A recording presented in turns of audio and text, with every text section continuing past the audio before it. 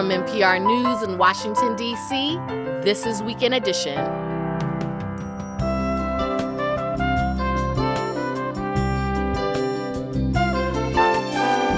I'm Aisha Roscoe. Good morning. We sprung forward 1 hour. Fix your microwave clock. The failure of Silicon Valley Bank gives us an uneasy view of our banking system. And former President Trump could be indicted. Find out about the case. Plus, would you bet on a WWE match? Well, the WWE is trying to make that happen. Might be tough.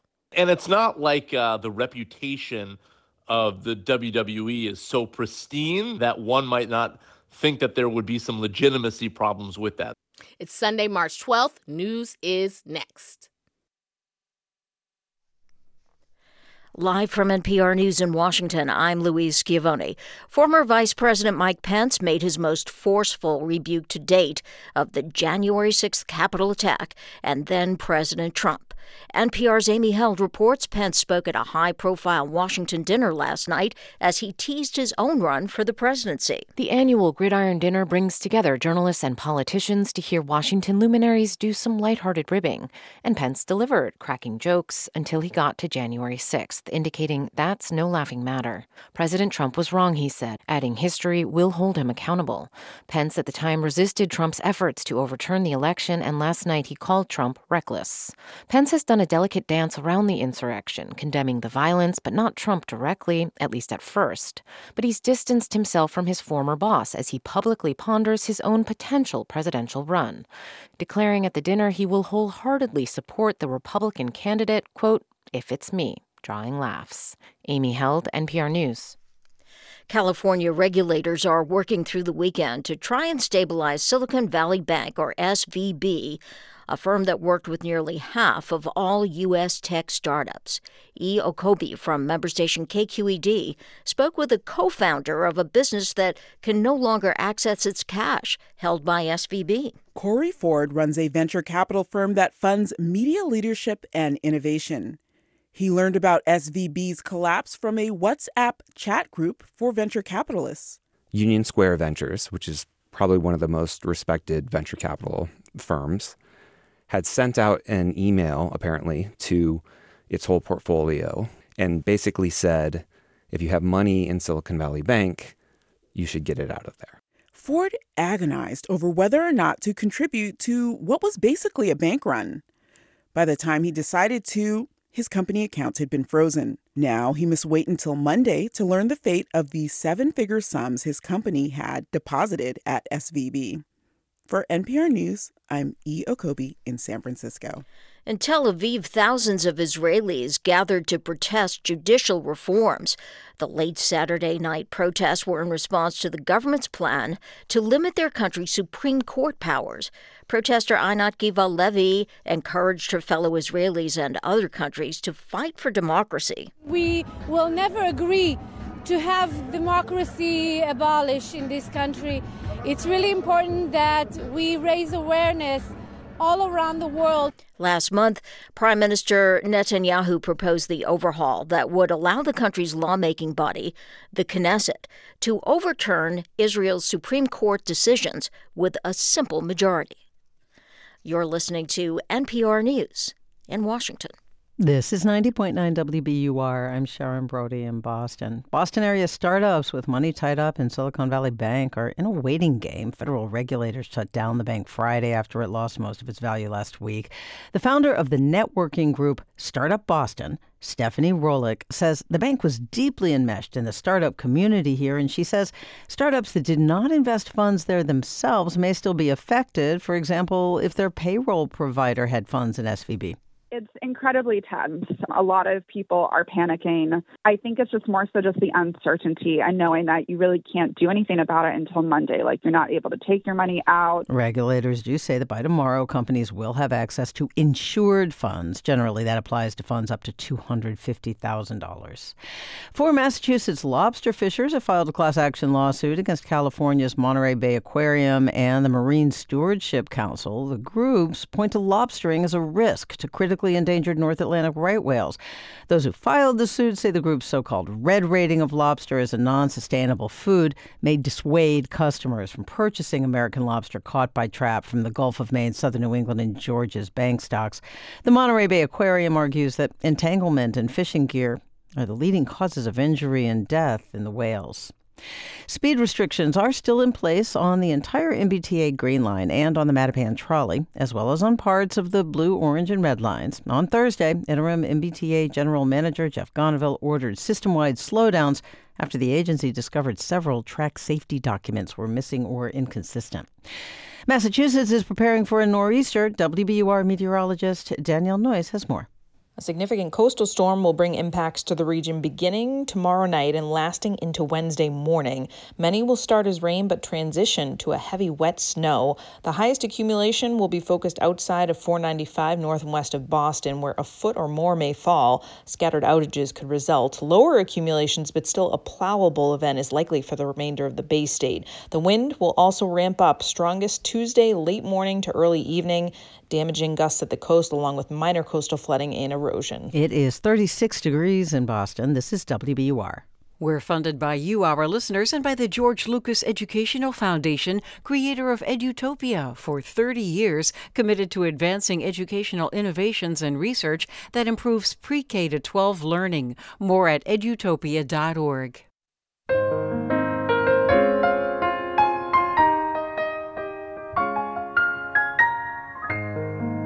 This is Weekend Edition from NPR News. I'm Aisha Roscoe. The rapid collapse of Silicon Valley Bank, or SVB, on Friday has left a lot of people in the banking and financial sectors shook. Signs of trouble appeared on Wednesday when SVB announced the sale of securities at a loss. It also sold over $2 billion in new shares to bolster its bottom line, but panic had already set in. Companies started withdrawing their money, and by Friday, trading of SVB shares had halted. The bank was shut down and went under FDIC receivership. That's the Federal Deposit Insurance Corporation. We're joined now by Anat Admati, professor at Stanford University's Business School. Welcome to the program. Thank you. How did this bank fail? It feels like in 48 hours, but was it a longer term thing going on here? Like, what happened? Oh, definitely it was a much longer thing. In that bank in particular, but across the banking system more broadly. And basically, there are two main things here. One is the fact that inflation picked up and the Federal Reserve started increasing interest rates. And when you increase interest rates, all kinds of things start happening in banking. And historically, it has often been the precursor of some trouble. But the other thing is that there were a lot of deposits kind of slushing around the system, a lot of people looking for what to do with the money. So what ended up happening was all this money that Silicon Valley Bank had coming was invested, some of it in loans in the Silicon Valley area to all kinds of businesses, and especially startups and venture capital and others. And there were businesses that had large deposits uninsured by the FDIC, which only covers up to $250,000. And so their investments started losing money. And that was both on some of the riskier investment loans that they made, but also on various other securities. Basically, as interest rates go up, the value of previous promises to pay at lower interest rates go down. And so a lot of banks, not just Silicon Valley Bank, have a lot of losses on the actual market value of their investments. Now, you might not see that change. It might be invisible to you because they're not selling it, so you don't see it, basically. And it became insolvent months ago. It just wasn't recognized as that. Is there anything in the way that this bank collapsed that tells you that SVB was an outlier, or is this a larger issue and a sign of more troubling weakness across the banking sector? I think the bank had a specific configuration that made it more vulnerable. There is trouble across the board. Right now, in December, the FDIC, the Federal Deposit Insurance Corporation, reported that across the banking system, there are $620 billion of what they call unrealized losses. In other words, losses that we're not seeing in the reports that the banks make. And that's up from 8 billion the year before. So it's more about seeing who's swimming naked, as Warren Buffett said. When the tide goes down, you see who's swimming naked. So it's really about recognizing the weaknesses in time, and that is the job of the regulators. So what does it mean for a bank to go under FDIC receivership? What can the FDIC do at this point? So when FDIC takes over a bank, that's basically the equivalent of a bankruptcy that you would file for when it becomes insolvent or it starts defaulting.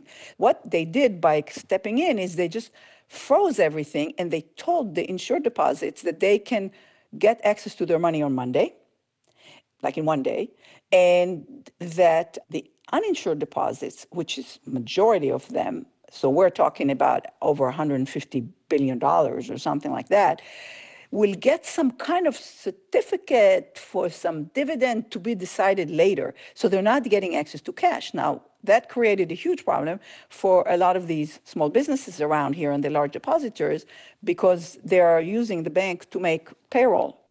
Our economy is kind of in this weird space right now. We have really low unemployment, but then we've got this high inflation. We keep hearing about an impending recession, but the job numbers are still looking good, and there's some, competing factors there. So does SVB's collapse say anything about the larger economic picture? And should people be really regular people who just kind of get their paychecks at the bank, at Wells Fargo or, Bank of America, should they be worried about keeping their money in the bank? No, definitely not. There is no question that the Federal Deposit Insurance Corporation is good for its guarantee. The FDIC essentially is backed by the government and by the Federal Reserve. They will not default on their promises to guarantee all deposits up to $250,000 per person per account. So other things that are not insured deposits, one is taking risk with those in principle. And, people like higher returns, so they move money to money market funds, to, all kinds of other mutual funds, and then they invest. So that's an issue. But certainly deposits up to the deposit insurance limits are not a problem. That's Anat Admati, professor of finance and economics at Stanford University. Thanks for taking the time to speak with us today. Thank you.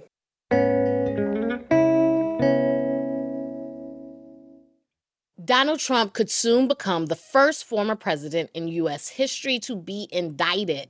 He's been invited to testify before a grand jury in New York this week, a move that's seen as a likely prelude to an indictment.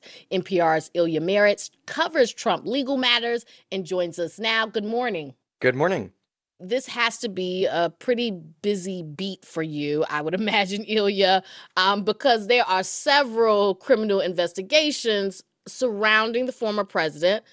Remind us where this one fits in the bigger picture. Right. Well, there's one investigation by a local prosecutor in Atlanta into Trump's pressure campaign on Georgia officials to move the state into his column in the 2020 election. Then there's the federal investigation connected with that election and also classified documents Trump took to Mar-a-Lago. This investigation is the longest running of all of them, and it reaches back to 2016. It's being led by Manhattan District Attorney Alvin Bragg, who already won a conviction against Trump's family business for a long-running tax fraud late last year. Trump was not personally charged.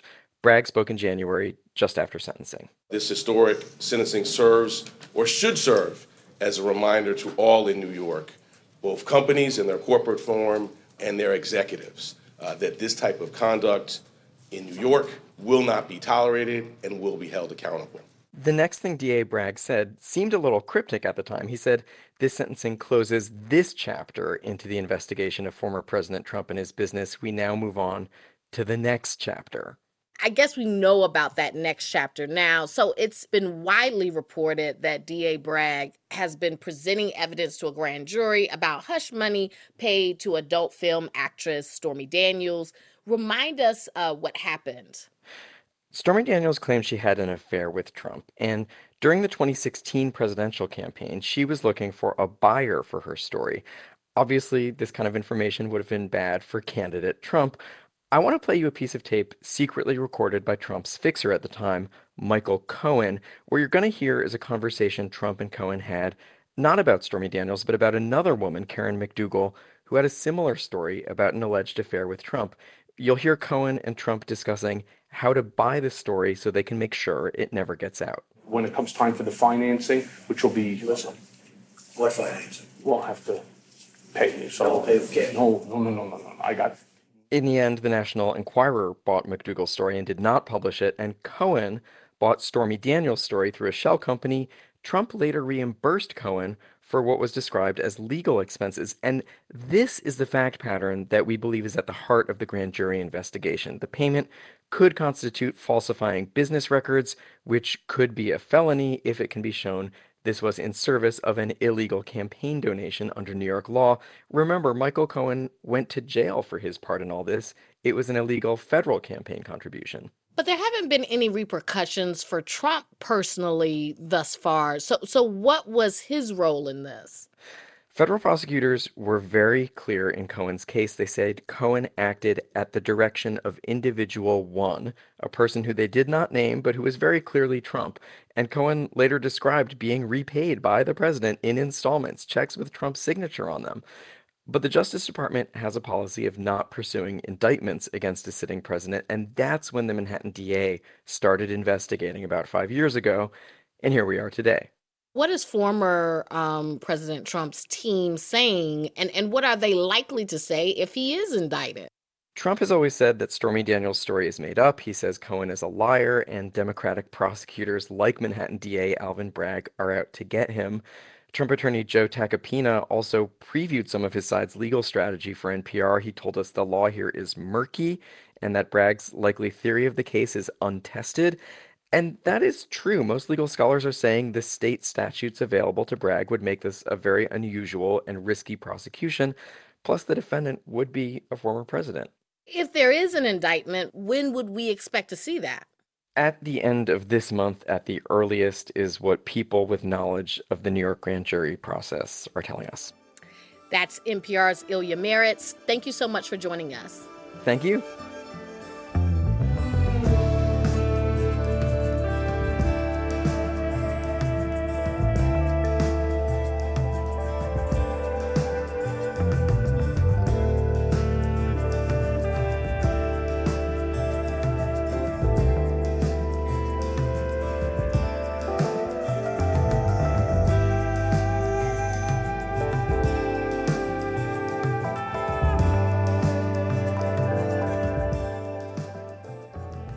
You're listening to NPR News. This is 90.9 WBUR. Good morning. I'm Sharon Brody. It's 9:18, and coming up in about 5 minutes, you'll consider 10 years of Pope Francis. Turn your old vehicle into new news. Support the programs you love by donating your car or boat to WBUR. Details at wbur.org/cars. We're funded by you, our listeners, and by Plymouth Rock Assurance, who believes auto and home insurance should be straightforward and works to assure their customers at every step. PlymouthRock.com/WBUR.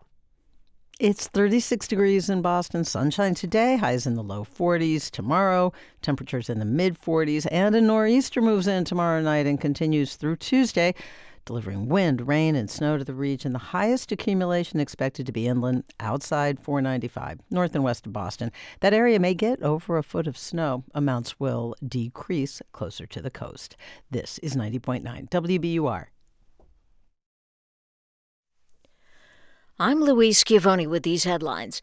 California regulators are working through the weekend to try and stabilize Silicon Valley Bank, or SVB, a firm that worked with a community of tech startups nationally and internationally, as well as other state industries, including wines. In Tel Aviv, thousands of Israelis gathered to protest judicial reforms. The late Saturday night protests were in response to the government's plan to limit their country's Supreme Court powers. Oil giant Saudi Aramco today reports its profits surged to a record result, $161 billion last year, a result of higher crude prices. I'm Louise Schiavone, NPR News, Washington.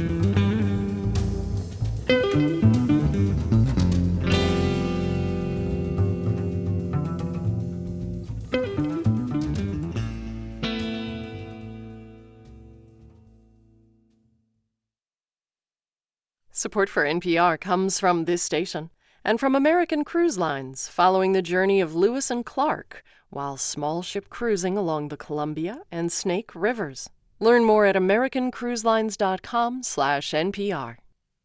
And from the Walton Family Foundation, working to solve social and environmental problems to improve lives today and benefit future generations. More information at waltonfamilyfoundation.org. And from the listeners who support this NPR station.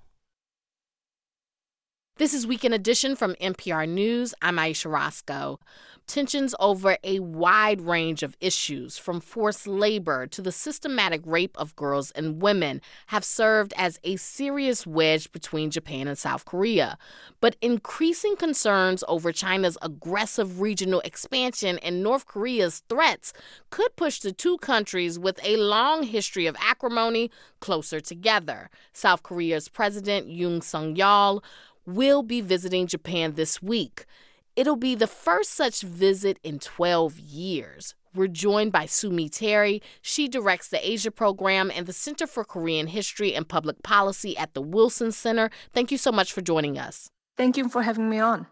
President Yoon's visit is intended to accomplish a number of things, like including compensating Koreans who were drafted into forced labor when Korea was occupied by Japan starting in 1910. Can you tell us a bit about that history for people who may not be familiar? Sure. Japan colonized the Korean Peninsula between 1910 and 1945. So there was a huge number of Japanese living in Korea. It was very intense, brutal colonization. And during that period, Japanese forces conscripted nearly 750,000 Korean men as forced laborers and 200,000 women as comfort women. As you said, that's a euphemism for sex slaves used by Imperial Japan from occupied countries, not only from Korea, but other countries too, like China, the Philippines, and the Dutch Indies.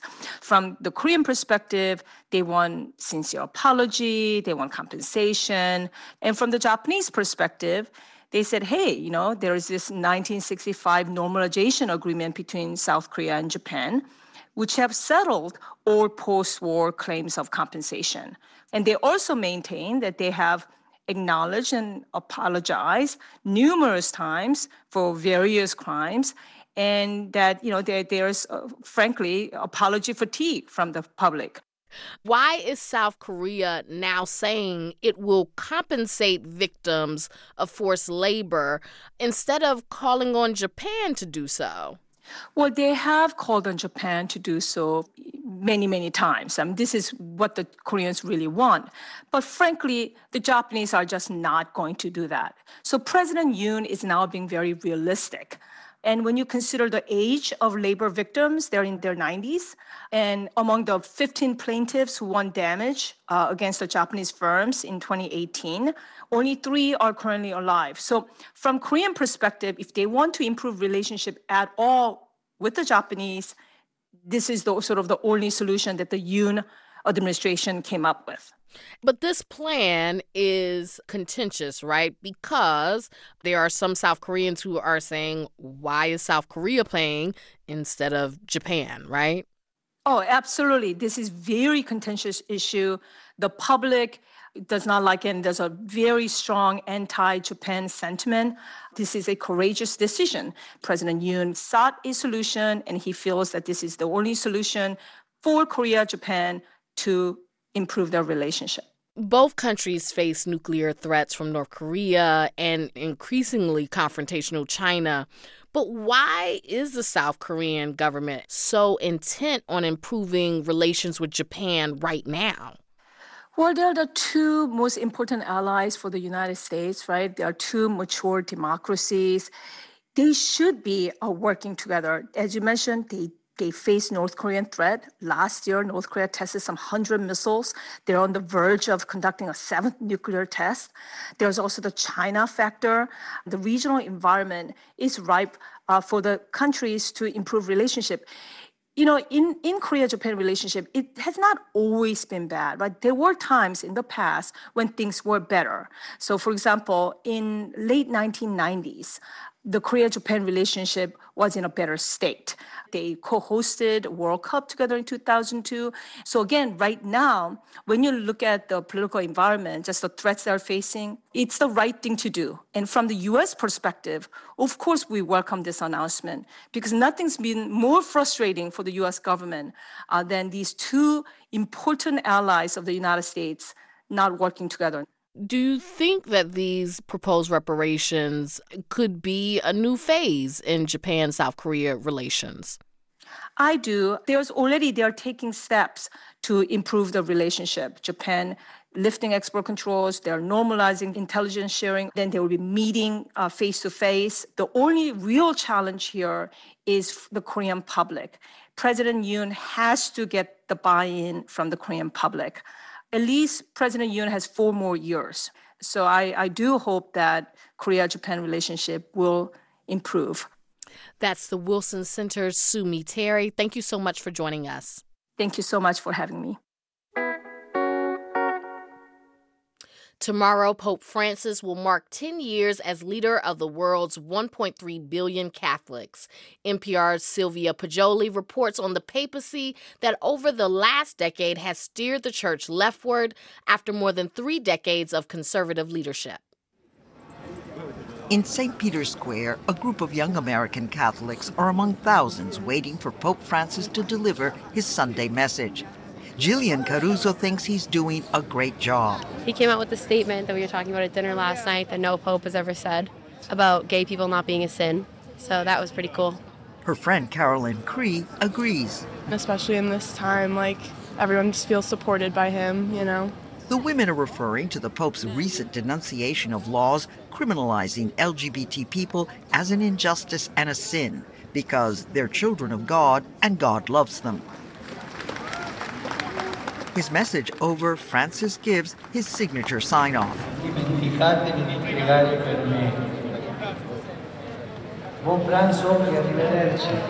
Don't forget to pray for me, he says. Have a great meal and arrivederci. And the 86-year-old Pope returns to the modest guest house where he has chosen to live rather than the Apostolic Palace. In this same square 10 years ago, the new Pope introduced himself as coming from the end of the world. Fratelli e sorelle, buonasera. I miei fratelli cardinali sono andati a prenderlo quasi alla fine del mondo, ma siamo qui. The Argentine Jorge Bergoglio became the first non-European pontiff in more than a millennium. Since then, says Massimo Fagioli, professor of theology at Villanova University, Francis has made clear the old world no longer calls the shots on what's Catholic and what's not. The Western Hemisphere, the North Atlantic, a certain bourgeois Catholicism, he has rejected that in the most radical term. The first Jesuit pope, and the first to take the name Francis after the saint of the poor, was elected with a mandate to clean up a scandal-ridden Vatican administration. Papal biographer and veteran Vatican watcher Marco Politi says Francis's reforms of the Vatican Bank are radical. It is no more possible that mafia money flows through the Vatican Bank or corruption money for political parties in Italy like it was in the past. And it's not only on financial issues that Francis has left his mark. He has wiped off from the table all the obsession of the Catholic Church about sexual issues. Shunning the culture wars, Politi says, rarely does Francis speak about birth control or abortion. He doesn't change the letter of some church documents, but with his gestures or with his words, he paves the way to new attitudes. Francis has traveled widely across the globe, mostly to the peripheries where Catholics are few and feel marginalized. He has promoted outreach to other religions, in particular intensifying dialogue with Muslims.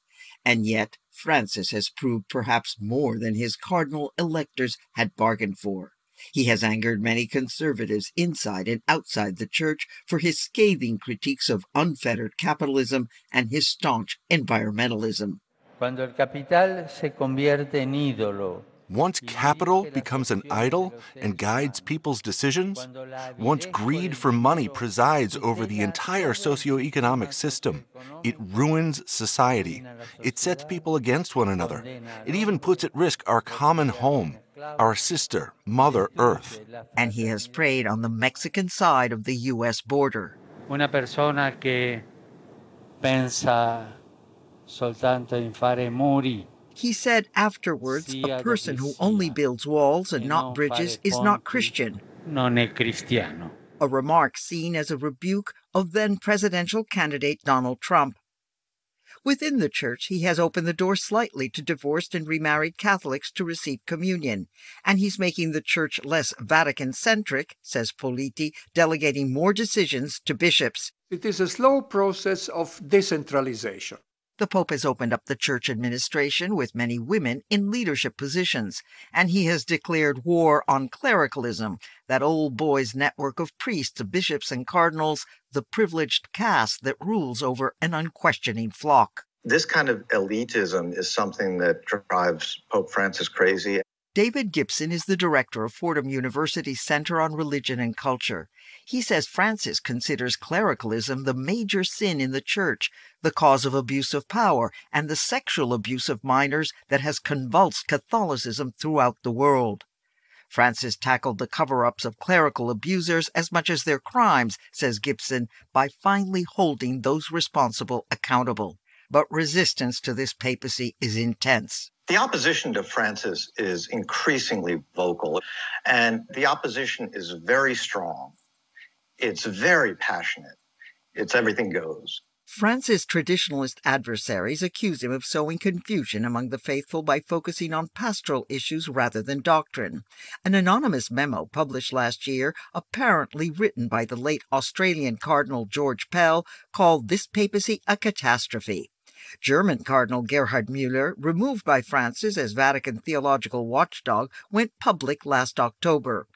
In an interview with the conservative Catholic cable TV network EWTN, he poured scorn on what he sees as Francis's progressive agenda. The occupation of the Catholic Church is a hostile takeover of the Church of Jesus Christ, and they think the doctrine is only like a program of a political party who can change it according to their voters. Some Vatican observers say a civil war is underway in the Catholic Church as his adversaries step up efforts to push the Pope to resign. But, says Gibson, time is on Francis's side. The longer he stays, the more cardinals he'll appoint who will choose his successor. So time equals power and influence in the Catholic Church, and the conservatives feel they're running out of time. There's one issue where Francis has been sharply criticized by liberals and conservatives, his initial reluctance not to name Russia as the aggressor in Ukraine. The Vatican has stressed the Holy See's traditional role as mediator in international disputes. But theologian Massimo Fagioli says it was a serious misstep. He says it showed the Argentine Pope had not fully grasped the historical implications of war breaking out yet again in Europe. And when a political leader, as the Pope is, when he speaks about wars, when he speaks on issues that are so serious, every word should be measured very carefully. The Pope's most ambitious project is the ongoing vast global consultation on the Church's future, culminating with 2 bishops' assemblies at the Vatican this year and next. Francis's goal is a more inclusive church where everyone can be heard and share in the decision-making. The conservatives will likely do all they can to thwart the Pope's agenda. Silvia Poggioli, NPR News, Rome. It's St. Patrick's Day on Friday. Expect parades, parties, and perhaps a plate of corned beef and cabbage. Now, there's absolutely nothing wrong with corned beef and cabbage. But if you wanted to tweak the tradition, what kind of alternatives are out there? If you know your butcher well, you would ask him for lovely thick chops, and with some lovely carrots and onions and some thyme and chicken stock, you'd have a delicious Irish stew. One of Ireland's top chefs. That's today on All Things Considered. Tune in by telling your smart speaker to play NPR or your member station by name.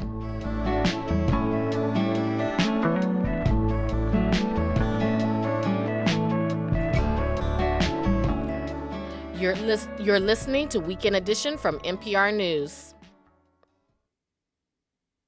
The rainstorms pummeling California aren't the only weather woe in the state, where a state of emergency has been declared in roughly 24 counties so far.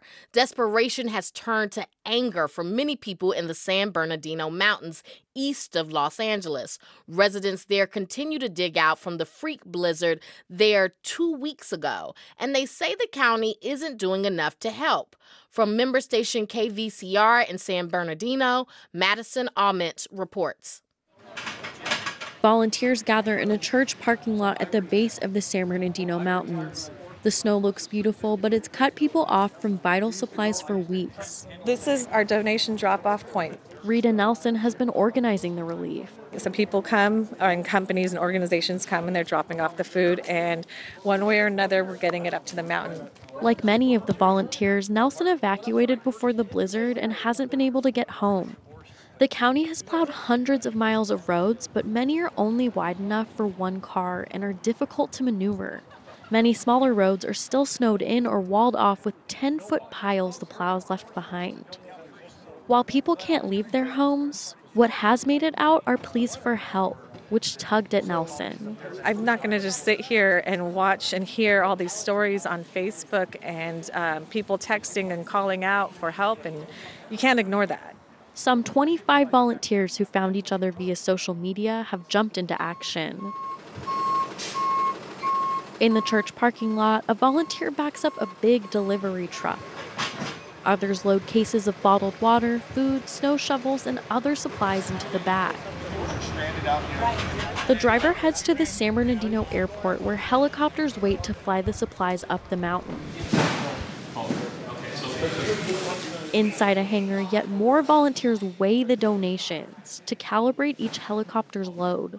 This part of the operation is run by the California Disaster Airlift Response Team, or CalDART. It's a nonprofit, all-volunteer group of pilots who fly their own helicopters. Our focus area today is Sky Park because the roads are worst in Sky Park. Paul Marshall is CalDART's president. They still can't get as easily into that area. The helicopters are a lot faster and more agile than trucks. Ron Lovick is an incident commander with CalDART.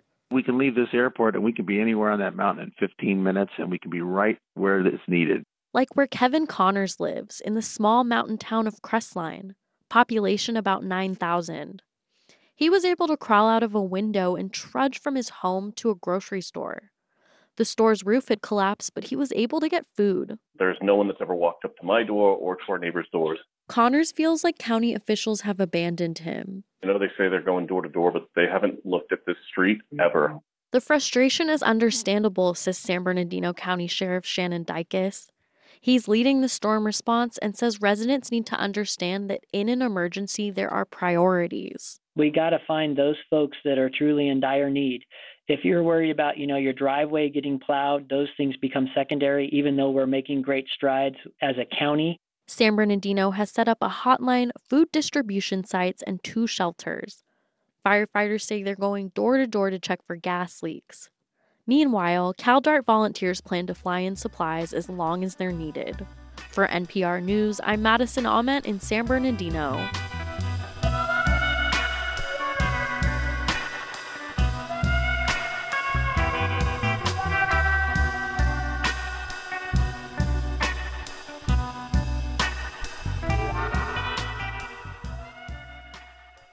This is NPR News.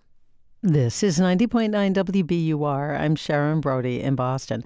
Spring's almost here, but a winter storm will get here first. A nor'easter is expected to show up in Massachusetts tomorrow night and continue all day Tuesday, and it will involve snow, rain, and high winds. The most accumulation will be inland outside 495 north and west of Boston. That area could wind up with over a foot of snow, and it will be a heavy wet snow, so some power outages are likely. Snow accumulation will decrease closer to the coast. On the MBTA, speed restrictions remain in effect on the entire Green Line and on the Mattapan trolley. Also, on portions of the blue, orange, and red lines. On Thursday, the T's interim general manager ordered system-wide slowdowns after the agency discovered several track safety documents were missing or inconsistent.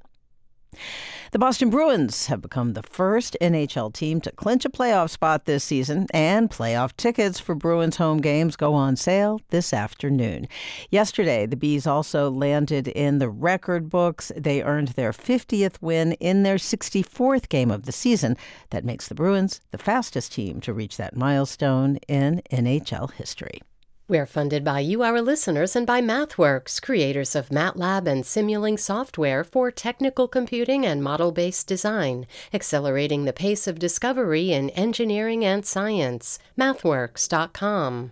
I'm Nagin Farsad filling in for Peter Sagal. Last week on Wait, Wait, Don't Tell Me, we asked Nobel Peace Prize winner Malala which she would choose, Taylor Swift tickets or Beyonce tickets. I would want both tickets. I have the Nobel Peace Prize and I demand both.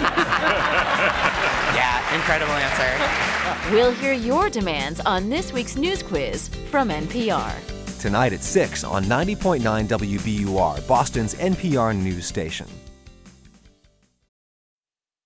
Support for NPR comes from this station and from the Lodestar Foundation, inspired by the maxim that helping someone else less fortunate is a path to a happier, healthier, and more meaningful life.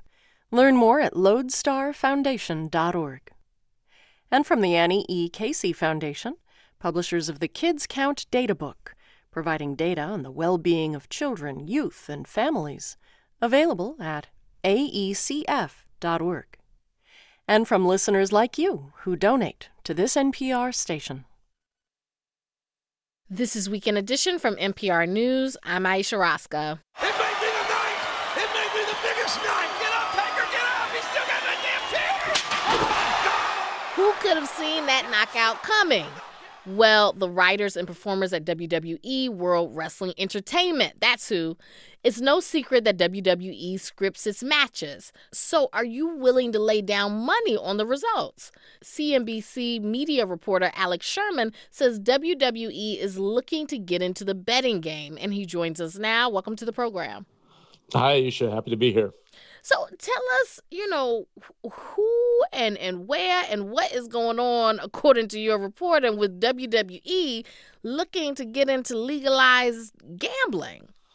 WWE has been working with EY, commonly known as Ernst & Young, a big accounting firm, on securing the results of sampling of hand-picked matches. This is all sort of hypothetical at this point.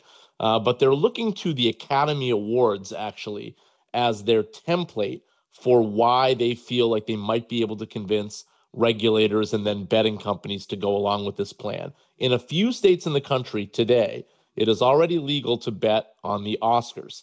And in that case, there is an accounting firm, famously PricewaterhouseCoopers, that works with the Academy Awards to put its known results under lock and key, sealed away until the award show announces the results. So that's not a scripted set of results, yet it is known prior to the event, and gambling is legal on the Oscars. So the pitch from WWE is that that's actually not really all that different from what we're doing. Yes, we're scripting it, but we can present the scenario to you where a very, very few amount of people will know the answers to this.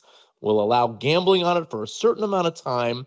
Then we'll turn the gambling off. Then we will tell the performers and the production crew who's going to win and how the script should go. And then the match will happen. And in the meantime, over the course of weeks or months or whatever it may be, the people that gambled on the match would then win or lose with the results. So that's the pitch. Whether or not this pitch will actually be accepted, still to be determined. That answered a lot of my questions, because I'm like, well, if the performer or the wrestlers know who's going to win, then wouldn't that be very enticing for them to, kind of tell their cousin or their friend, hey, look, I know I'm going to have to take a dive on this. You can make some money, right? And it's not like the reputation of the WWE is so pristine that one might not think that there would be some legitimacy problems with that. So I think you're absolutely right. I think, again, this is according to my reporting, the way that WWE would try to sell this is that they would actually lean into the fact that you could gamble. And maybe they would only choose one match, at least in the beginning. So you could imagine maybe the championship match at WrestleMania or whatever it may be. That one match would be the gambling match, and WWE would be very public, and they would write it right into the storyline, and they would say the wrestlers don't know, the production crew doesn't know. The only people that know is Vince McMahon, who is the majority owner of WWE, and Paul Levesque, who is known as Triple H, who now runs creative for WWE. So maybe they would say, like, those are the only two people that know in the entire world, other than the accountant at Ernst & Young. And, maybe they would dress somebody up that looks like an accountant or something like that and position him. Certainly that wouldn't be beyond what WWE typically does. Now they just need to convince state regulators and the gambling companies themselves to actually do business with them. But they're asking for this in only a handful of states. What states are those? Right. So they've already registered in Indiana. And from what I'm told, they're targeting Michigan and Colorado as two other states that they're looking at. Colorado has already come out and told me that they are not interested in this. So they may be the hardest sell. But they're going to be targeting states that historically are a little bit looser with what they have allowed in terms of gambling. Now, during conversations like this about big businesses, sometimes, I have to interject to let our audience know if the company we're talking about, has sponsored NPR. And in this case, nope, the WWE is not a sponsor of NPR. That is a shocking development. But thank you so much. That's CNBC's Alex Sherman. Thank you so much for joining us. Thank you. Who are you wearing? A question that stars have had to field every year on the red carpet at the Oscars, and they'll be endlessly scrutinized, best dressed, worst dressed, and this year maybe most sustainable. The Academy Awards are partnering with the organization Red Carpet Green Dress to encourage attendees at this year's ceremony to make their outfits better for the planet. Samantha Patterson is CEO of RCGD Global, and she joins us now. Welcome to the program. Hi, thank you for having me. Thanks for being here. So what does your style guide ask Oscar attendees to do for sustainability? We recognize that the conversation, it's a popular conversation. It's one that's happening in rooms and houses across the world, but not everybody really understands what it looks like in the fashion world. And so what we've tried to do is introduce the topic in a way that's accessible and show that there are so many ways that they can participate and show even a level of consideration towards people and planet that won't inconvenience them in any way, one that is about a conversation. So what do you advise them or recommend that they do? Is it about wearing vintage, or what type of suggestions are you making? Yeah, so we cover quite a wide gamut. We touch on things from the technical perspective. So looking for gowns that are made with certain textiles, looking for gowns that are dyed in certain ways. But we also talk about re-wearing, considering looking at vintage. But we also even give them advice about going with designers that are from, marginalized groups. Sustainability is about social issues as well. Some fashion brands have been accused of greenwashing, basically using the environment as an advertising point without really making changes. I mean, how can you make sure that this isn't just like feel-good talk and it's like actually something that's like making a difference? Yeah, well, we're really fortunate because we work behind the scenes with the brands as well. Like, we have a very passionate framework that touches on everything from certifications and human hands and transparency across to materials and biodiversity, textile waste. We're very intentional with who we work with and where they are in their journey. But for those brands that are earlier on in their journey, we're all about solutions. We're all about, okay, this isn't what you're doing isn't working, or this thing that you're focusing on isn't working. We need you to be aware and educate yourselves about the solution so that you can actually make meaningful change. We're relying on honest dialogue, with everyone that we work with. Most of us can't go to a couture brand and borrow something from the archives, and a very small percentage of clothing that's given to thrift stores actually gets sold. So what does sustainable fashion look like on a budget? I think sustainable fashion as a definition has been misdefined, but actually sustainability is something that is in communities and always has been. It's sharing clothing within family, it's clothes swaps, it's resale platforms, but we do need more sustainable solutions that are accessible across all price points for everybody. At the same time, we've been sold a bit of a lie because the cheapest fashion, getting a dress with embroidery on for say $13 is subsidized by somebody at the other end of the chain. That's just the time that they use to create that gown. They're not being remunerated fairly. There is this idea that luxury brands are more sustainable, but that's not really necessarily true. So then, when you have a celebrity, they're going to go for the luxury brands. So how do you deal with that issue? No, absolutely. And that is a fallacy 100%. I think what we've tried to focus on is aligning with brands who have sets not just sustainability goals, but measurable metric systems to measure where they were 5 years ago, where they are today, and where they plan to be 5 years on from now. And that requires even a participation in known and recognized entities. We have these transparency indexes, and they actually show that, a large percentage of luxury brands are not disclosing information, and that some of those kind of the lowest scores in that index are from some of the top luxury brands in the industry. And we have issues of them burning and destroying unsold goods. So there is a call out that needs to happen. And I really wanted to reiterate that there is a call out to luxury brands to address those issues, which, are harmful to environment and harmful to the general cause of sustainability. That's Samantha Patterson, CEO of Red Carpet Green Dress Global. Thank you so much for joining us. Thank you for having me.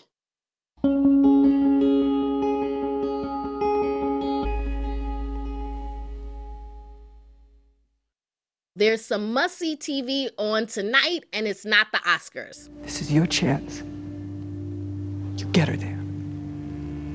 You keep her alive. And you set everything right. That's right. It's the finale of the first season of HBO's pandemic drama, The Last of Us. The show, airing one episode per week, has had almost everybody talking, tweeting, anticipating, and it's made us wonder about a debate that's front and center in streaming. Is it better to deliver a show all at once so consumers can binge it, or make them wait week by week? Who better to ask than our in-house experts, NPR TV critic Eric Deggans and Glenn Weldon, host of Pop Culture Happy Hour. Hello to both of you. Hey, great to be here. So what about The Last of Us? What has made it so effective as a weekly show? Well, this is Glenn. I'll start. As you heard, it's really intense. It's violent. It's very high stakes. So it just helps to decompress afterwards. Get up off the couch, take a breath, walk your dog, look at a freaking sunset. But it's also rich enough that it benefits from unpacking it with other people. So it's one of those shows that people used to gather around the water cooler in the office to discuss on Monday morning. Water coolers moved online. You check your socials to see what people are saying, what Easter eggs you might have missed. Don't get me wrong, the monoculture is gone and it's not coming back. But with a show like The Last of Us, going online, you can kind of pretend it's still around. Would it have worked if it were delivered all at once? Like a lot of the Netflix shows are delivered all at once, and that's how we got used to doing it that way. Sure. This is Eric. I think it's probable that it would have been a hit if all the episodes had been delivered at once. But when you have them strung out weekly, it spreads the impact of a show on the zeitgeist. People start to talk about it and it gets other people's attention, and it becomes a snowball that kind of rolls its way through the pop culture landscape. And, to me, the thing about The Last of Us is that every episode gives you new storytelling and almost kind of resets the storytelling in some ways. From one episode to the next, you might see the same incident portrayed from different vantage points, different perspectives, different characters' points of view. And that also allows you to feel like you're stepping into something new every week. And the other thing that I think is cool about it is that, people binge watch something and then they're like, I have nothing to watch. I don't know what's on TV. Well, this takes a great series and spreads it over a couple of months. So you always have something great to watch on television coming up. Yeah, I agree with you, Eric, but that's exactly why I worry that if it had dropped all at once, I worry that it would have burned out in a weekend. Instead of a 6-course meal that takes all evening to eat, you get a big bowl of jelly beans you just scarf down by the fistful. Pleasurable, both provide the same calories, but one's a lot more satisfying. What kind of show do you think lends itself then to like binge watching and to, eating the jelly beans? Well, different people have different criteria. For me, comfort viewing makes a better binge. Like if the format of the show is rigid and unchanging, if the stakes are low, if you can fold your laundry to it, it's bingeable. So that's procedurals like Law & Order, most reality TV, frankly, especially competitive reality TV, especially RuPaul's Drag Race, Mystery of the Week shows, Monster of the Week shows like Poker Face and The X-Files, hangout shows where you just want to pretend you like live in the town like Gilmore Girls, sitcoms like Happy Endings. Now I just realized all those examples I gave are older shows, most of them anyway, and that's not a coincidence. I think familiarity for me is a key factor in bingeability. One thing I like to binge is high-quality shows that have already been on the air.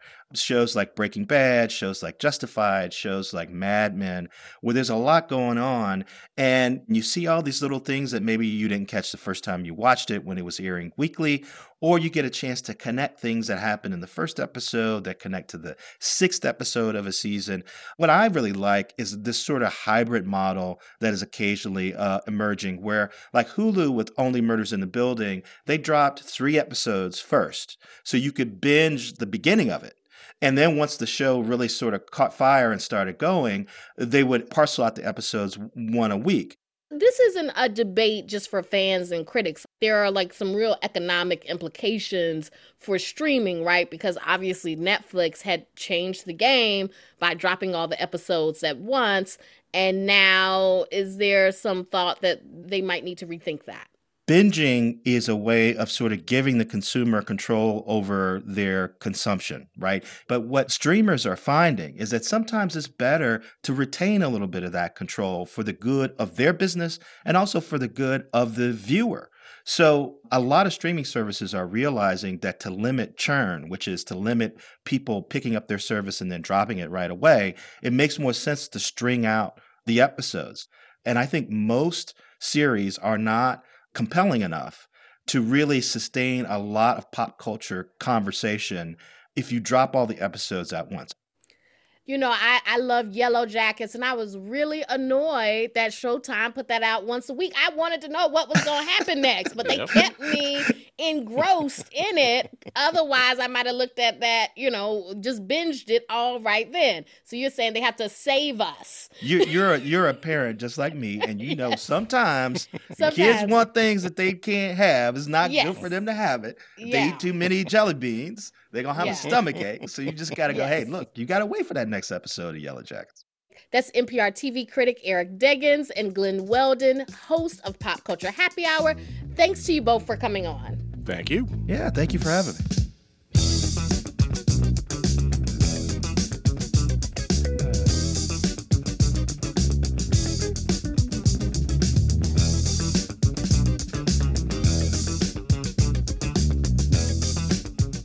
This is Weekend Edition from NPR News. I'm Aisha Roscoe. Have a wonderful weekend.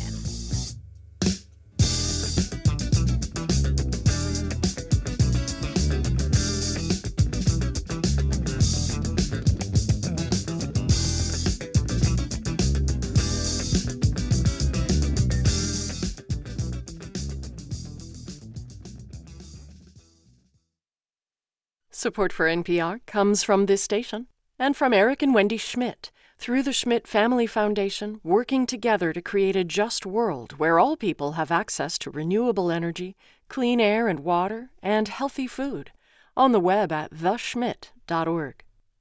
And from the Rockefeller Foundation, making opportunity universal and sustainable for over 100 years. And from the Public Welfare Foundation, committed to advancing transformative youth and criminal justice reforms. This is NPR. This is 90.9 WBUR. It's coming up on 10 o'clock as Weekend Edition Sunday continues.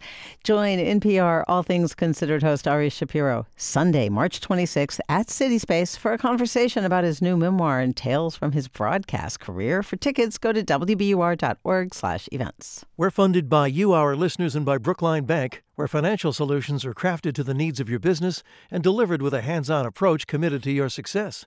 Learn more at brooklinebank.com. Member FDIC. And Babson College. Build entrepreneurial skills and make an impact with a Babson MBA. Apply by March 16th to start this fall. babson.edu/MBA. An elementary school classroom in Canada decided to tackle a big question. Does a life-saving drug astronauts may rely on change in space? At such a young age, we found out big science. We'll hear from two students about their groundbreaking discovery and what advice they have for other kids who have an interest in science. That's on the next All Things Considered from NPR News. Today at 5 on 90.9 WBUR, Boston's NPR news station. I'm education reporter Max Larkin, and this is 90.9 WBUR FM Boston, 92.7 WBUA Tisbury, and 89.1 WBUH Brewster. Listen anytime with our app or at WBUR.org. WBUR, Boston's NPR news station.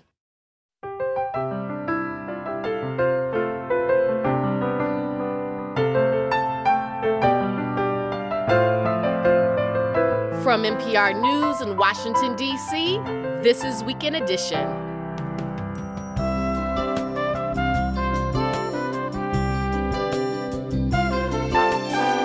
I'm Aisha Roscoe. Good morning. It's daylight saving time. We sprang forward an hour, but the news is right on time. Today, we hear about the implications of hospital ethics boards being used to decide medical exceptions in states with abortion bans. One of the things that I am hopeful about is that folks will understand the ways abortion is not a black and white issue. And Saudi Arabia and Iran have reached a deal restoring diplomatic ties. Plus, what time is it on the moon? The answer is more complicated than you think. It's Sunday, March 12th. News is next. Live from NPR News in Washington, I'm Louise Schiavone. Former Vice President Mike Pence is lobbing his toughest remarks yet about former President Trump and the role that he played in the January 6th attack on the U.S. Capitol. Speaking at the annual Gridiron Dinner in Washington, Pence said that Donald Trump's reckless words that day, quote, endangered my family and everyone at the Capitol, and history will hold Donald Trump accountable. Pence is expected to seek the 2024 GOP nomination. The warm weather system that just hit California delivered rain, this time to higher elevations, melting some of the state's snowpack. Showers along with runoff have moved rivers to flood stage throughout the state. In Monterey County, the Pajaro River breached a levee, forcing evacuations. Matt Gillum of member station KCRW reports. The latest weather system in the parade of storms is expected to march in on Monday, bringing more rain and snow to some areas of California. With another storm incoming, National Weather Service meteorologist Antoinette Serrato says residents facing the prospect of flooding or mudslides are going to have to stay on alert. It is going to be a wet week, which will only exacerbate the impacts that we've been having. President Biden has declared an emergency in the state due to the ongoing severe weather. Models predict some relief coming in the latter part of the week, but they also show a slight chance of another wet weekend. For NPR News, I'm Matt Gillum. The Federal Reserve recently slowed the pace of interest rate hikes. Steve Beckner looks at what could happen the next time the Fed meets. After hiking the federal funds rate 0.75 of a point at 4 straight meetings, the Fed raised it 0.5 point in December and 0.25 point last month. But worsening inflation, strong consumer spending, and tight labor markets gave Chairman Jerome Powell second thoughts. He told Congress rates likely must go higher and warned the Fed is prepared to increase the pace of rate hikes if the inflation outlook darkens. Since Powell testified, bigger than expected job gains reinforced concerns about wage pressures. If Tuesday's Consumer Price Index report proves unfavorable, the Fed could revert to larger rate hikes. For NPR News, I'm Steve Beckner. Chinese leader Xi Jinping has unexpectedly retained two key economic figures in Beijing's new governing lineup. The BBC's Stephen McDonnell reports. He Gang will stay on as governor of China's Reserve Bank, and Liu Kun will retain his role as finance minister. That both will continue in these roles, despite having reached the official retirement age of 65, is being interpreted as a sign that their experience is needed for the tough economic road ahead, including trade tensions with the US. At the annual Rubber Stamp Congress, allies of Xi Jinping have been placed in vice premier positions as China's leader solidifies his already tight grip on power. The BBC's Stephen McDonnell in Beijing. This is NPR News. This is 90.9 WBUR. I'm Sharon Brody in Boston. It might be later than you think if you forgot to set your clocks ahead an hour last night. It's 10:04. And today marks the start of daylight saving time. WBUR's Dave Pfaneuf spoke with Senator Ed Markey. The Massachusetts Democrat is trying to make the Spring Forward framework permanent. Markey says Americans want more sunshine in the winter, and Congress can deliver. Markey is co-sponsor of a bipartisan bill that would allow states to lock in daylight saving time permanently or opt out if they choose. He says there are benefits to this. I've heard from small businesses who've seen more customers come through their doors when the sun is still out, workers commuting home, students leaving school. Their days are just a bit brighter because of daylight saving time. A similar bill was approved during the last session in the Senate but died in the House. Markey says the bill's passage is inevitable, and he believes this is the year to get it done.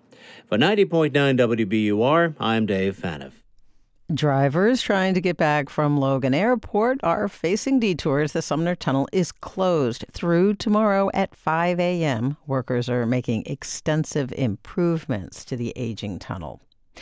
It's beach day for some people. More than 140 costumed shamrock splashers will take a chilly dip at Constitution Beach in Boston. They're raising money for Save the Harbor's Better Beaches program partnership. The group will have a costume contest at 1:15 this afternoon with the splash at 1:30. Spring is looming, but so is a winter storm in Massachusetts. WBUR meteorologist Danielle Noyes has the forecast. A nor'easter is on the way. This storm will be a moderate to high impact and longer duration event. Some rain and inland snow moves in Monday night and continues all day Tuesday, slowly winding down Tuesday night. The highest accumulation will be inland, outside of 495 north and west of Boston, where over a foot may come down.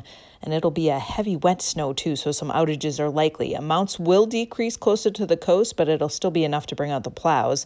Damaging wind gusts will be a concern Tuesday. Numerous gusts to 55 miles per hour, some to 65 at the coast, along with minor coastal flooding and erosion with crashing waves at the shore. It's 38 degrees in Boston. We're funded by you, our listeners, and by the Corporation for Public Broadcasting, a private corporation funded by the American people. And Jarl and Pamela Mohn, thanking the people who make public radio great every day, and also those who listen.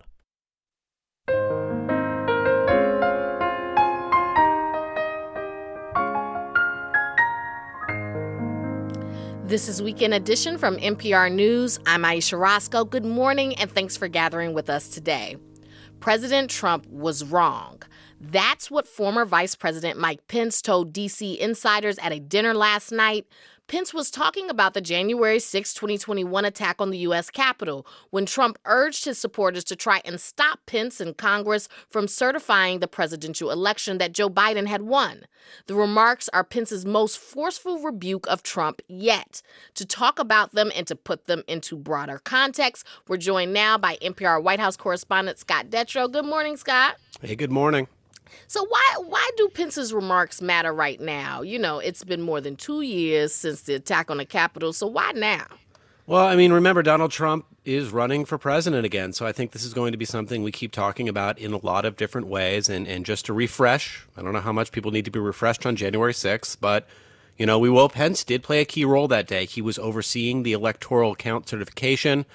And Trump and other key election deniers pressured him to reject key states and deny Biden 270 electoral votes. And that would have led to an unprecedented crisis, but Pence refused to go along with it. We all know what happened next, and we know how many of the people who attacked the Capitol did so wanting to find, hurt, or even kill Pence. So speaking out against this in Trump feels like a no-brainer, and yet Pence has so far up until now tried to have it both ways, to stand up for what he did but not directly attack Trump. And often he in the past has said things like he and Trump will, quote, never see eye to eye about January 6th. So what exactly did he say last night? So this was at the Gridiron Dinner, which is a fancy ballroom gathering of journalists and Washington insiders. And speakers usually keep the remarks light and make a lot of jokes, but Pence took a different tone. He said, quote, President Trump was wrong and that, quote, his reckless words endangered my family and everyone at the Capitol that day. Pence also said, quote, I know history will hold Donald Trump accountable. So here's some context. Pence is considering running for president against Trump. So far, there's only one other declared candidate in the Republican side of the race, and that's former South Carolina Governor Nikki Haley. And Haley and other likely Trump opponents have really not focused on January 6th, and they have not tried to directly attack Trump for what he did that day. Pence now seems to be making a different calculation. And Pence spoke just days after Fox News host Tucker Carlson aired heavily edited security footage from that day and tried to paint January 6th as something that's been exaggerated, saying it was actually a peaceful event and that it was mostly just kind of sightseers, kind of touristy. Was Pence actually responding to that? He did seem to address that segment. He said, quote, tourists don't injure 140 police officers sightseeing or break down doors to get to the speaker's office. And remember, Carlson got those videos because the current speaker, Kevin McCarthy, handed them over. And that tells you how many elected Republican officials have moved to this place of, at best, wanting to ignore January 6th and at worst, actively trying to minimize or distort this violent attempt to overturn a presidential election. Other thing that jumped out to me about all of this was how quick President Biden was to engage in those Fox videos. He directly attacked Carlson's efforts on Twitter. And I think that shows Biden sees this trend as a way to hold on to moderate and independent voters. In the about 30 seconds we have left, to quickly shift gears, that's not the only thing Biden has done in recent days with those kind of voters in mind, right? Yeah, he signaled he would sign a Republican bill to overturn a local law passed by Washington, D.C.'s city government. Congress has the power to do this. This would have lessened penalties for some violent offenses. And there was thought that Biden would veto this because he said a lot that he supports D.C. statehood. Instead, he said, no, I would sign that law. And that led to kind of a bandwagon of Democrats voting against Washington, D.C.'s autonomy, overturning a rule there and really trying to clearly insulate themselves against Republican attacks that Biden and other Democrats are soft on crime. So that was an interesting political choice he made. That's NPR White House correspondent Scott Detrow. Thanks, Scott. Thank you. Saudi Arabia and Iran have had tense relations for years, but on Friday, the two countries took a step towards toning down their animosity. Saudi Arabia and Iran agreed to restore diplomatic ties that were cut several years ago, and the mediator was China. NPR's Deborah Amos joins us now. Welcome to the program. Thank you for having me. What can you tell us about this agreement? So it was pretty simple as it was set out. It's a return to diplomatic relations broken off since 2016. Then Iranian protesters stormed the Saudi embassy in Iran. What they were protesting is the beheading of a prominent Saudi cleric convicted on terrorism charges. The cleric was a Shia Muslim, as are most Iranians. Things got worse again in 2019 after missile and drone attacks on Saudi oil facilities. Saudi Arabia blamed that on Iran. Now, both sides are going to reopen embassies in 2 months. And as important, they agreed to renew a security pact signed 22 years ago to cooperate on terrorism, drug smuggling, money laundering, and another agreement on trade and technology. So if these commitments are kept, what would that mean for the region? Well, it might, and I must emphasize might, calm tensions. These two rivals have been on opposite sides of a number of regional conflicts in Syria, in Iraq, in Yemen, in power struggles for control of Lebanon, too. I talked to Gregory Gause. He's a prominent Saudi expert at Texas A&M. We note he's also affiliated with a Washington think tank that's received funding from Saudi sources and many others. Gause says Yemen will be the big test of a rivalry that's been the major fault line in the Middle East. There's still plenty of problems with Iran. I think that the essentials of the rivalry are still there. Ceasefire in Yemen, but no settlement, right? To me, the real signal of a Saudi-Iranian rapprochement will be a settlement. If the Chinese could do that, then, Nobel Prizes all around. So that's hard. There's a fragile ceasefire in Yemen, but Saudi airstrikes there have killed thousands. And Iranian-backed Houthis, they've launched attacks into Saudi Arabia. So this is a very bitter stalemate right now. Okay, so now let's turn to the mediator in this deal. How did China end up playing a role that the U.S. often plays? And it seems like that might be just as important as the deal. So, look, this is a new role for China, and it's hard to overstate that. Why Saudi Iran? For one thing, China has influence with both countries. In Iran, China is a big trading partner, about 30% of Iran's trade. That's big. For Saudi Arabia, China is a big oil customer. The U.S. doesn't have direct relations with Iran, so China could talk to both. In addition, even though the U.S. still has huge military bases in the region, Arab Gulf countries have worried for years that the U.S. commitment to security is not as strong as some before. And analysts say the Saudi Crown Prince, Mohammed bin Salman, doesn't want to be limited to just working with the U.S., which has criticized him for human rights abuses in ways that China does not.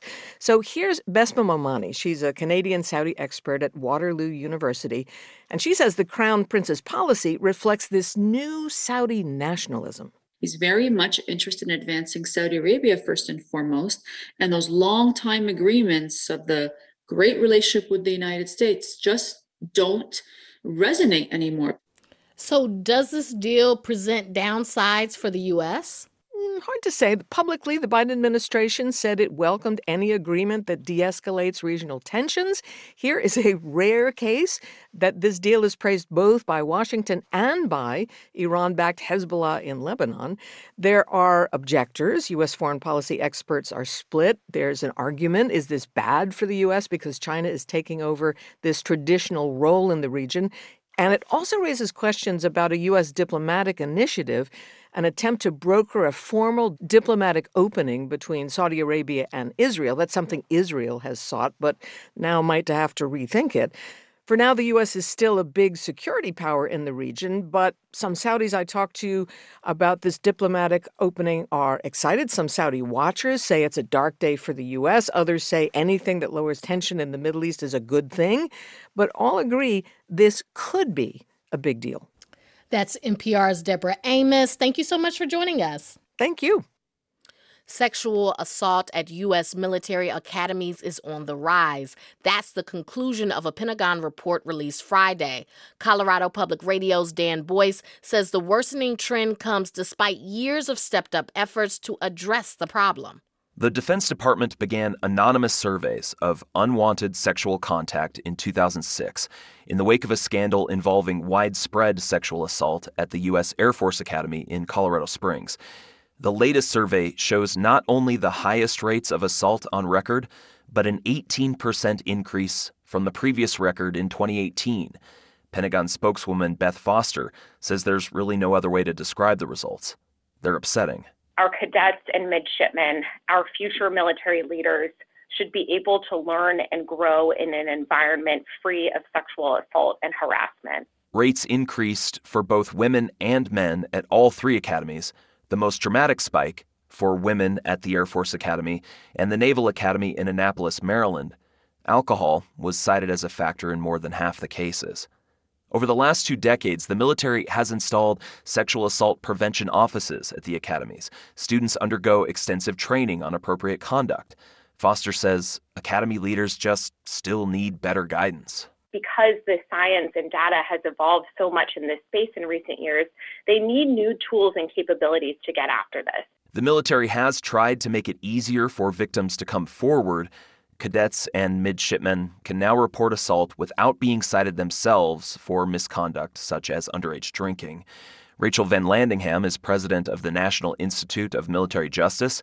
She says Congress is also looking to change who prosecutes such claims. Whether it's a lawyer that's independent from the chain of command versus a commander, out of this realization that individuals in the military don't trust their commanders to make good decisions in this arena. Defense Secretary Lloyd Austin says each academy will receive an on-site evaluation of their sexual assault prevention policies by the end of April. For NPR News, I'm Dan Boyce in Colorado Springs. You're listening to NPR News. Good morning. I'm Sharon Brody. It's 10:18, and coming up in about 5 minutes here on 90.9 WBUR, calculating time on the moon. Turn your old car into new news. Support the programming you love by donating your vehicle to WBUR. Learn how at wbur.org/cars. We're funded by you, our listeners, and by Cambridge School of Culinary Arts in Porter Square, with culinary and pastry certificate and diploma programs for aspiring chefs. CambridgeCulinary.com or on their app. Join us at City Space this Friday, March 17th, for an event featuring Kelly McCovers and Chris Benderev, the host and producer of NPR's documentary-style podcast, Embedded. For tickets, go to wbur.org/events. I'm Louise Schiavone with these headlines. In his toughest remarks about Donald Trump yet, former Vice President Mike Pence declared history will hold the former president accountable for the January 6th riot at the U.S. Capitol. Pence spoke at a gathering of journalists and politicians last night in Washington. Higher crude oil prices propelled oil giant Saudi Aramco to profits of $161 billion last year. The firm, known formally as the Saudi Arabian Oil Company, published its annual report today. And just a reminder, for most of the country, this is the first day of this year's daylight saving time, when the clock advances 1 hour. The time change began at 2 a.m. local time. I'm Louise Schiavone, NPR News, Washington.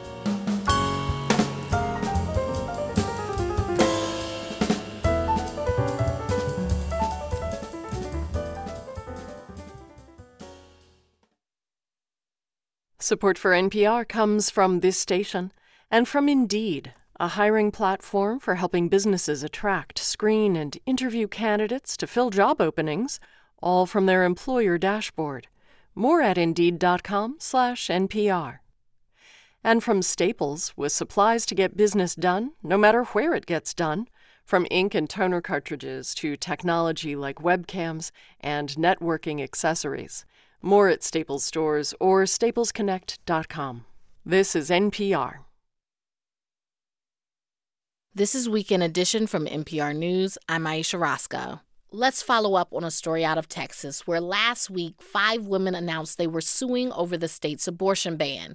They say they were denied necessary and potentially life-saving care because doctors there fear legal repercussions. One woman says her ordeal included doctors needing approval from a hospital ethics board. We wanted to find out more about the role such boards might be playing when it comes to medical exceptions in states with abortion bans. Someone who's been following this is Dr. Ann Lyerly. She trained as an OBGYN and is now a professor at the University of North Carolina, Chapel Hill. Thank you so much for joining us. Happy to be here. So, traditionally, what is the role of a hospital ethics board? I know you served on one early in your career. Yes. So hospital ethics committees or hospital ethics boards are committees that are an important part of many or most medical institutions across the country. They can help doctors and patients navigate areas of ethical conflict or ethical questions that come up about withdrawal of life support, or say an adolescent is refusing cancer treatment, or a range of other medically, ethically complicated questions. And so what kind of care are we talking about when pregnant patients would require an abortion? So when we think about abortion, abortion is often a morally complicated and contested procedure, but the kinds of cases that have come up in Texas and indeed around the country where bans are in place are in fact not ethically complicated cases. In fact, the ethical way forward is pretty clear. For example, unfortunately, there has widely been reported situations in which women have had ruptured membranes prior to viability of their pregnancies, which means sort of ruptured membranes several weeks before the baby would be able to survive outside the womb. The standard of care in these cases is to provide a timely abortion to prevent harm to the pregnant woman. There is nothing to be gained. There's no chance that the pregnancy would be able to continue or that the baby would be able to survive if the pregnancy is prolonged. And in fact, waiting would be against the standard of care and is ethically problematic. And when you say rupturing membranes, that means like when your water breaks, essentially?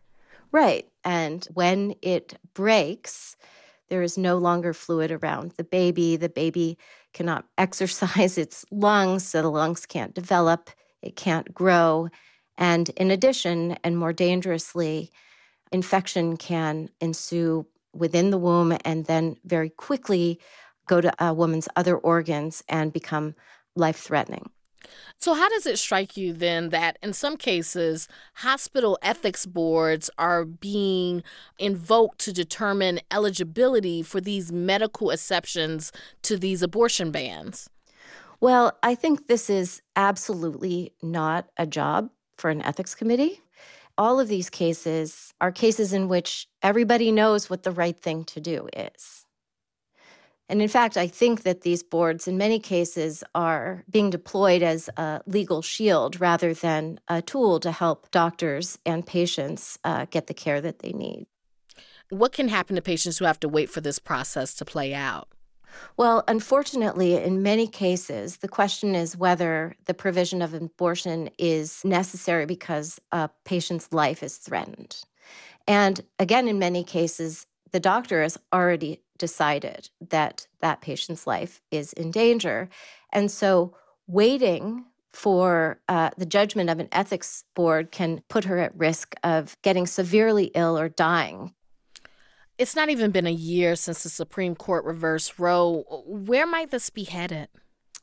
Well, one of the remarkable, if heartbreaking, things that has happened in the last year is that it has foregrounded this really tremendous gray area. Usually when we think about abortion, there are those that are in favor and those that are against it. But as these cases have exemplified, abortion is critical health care. It is needed to keep women safe, women who are pregnant and want to carry their pregnancies to term, and has helped the public and many others understand that abortion is central to the good care of all pregnant people.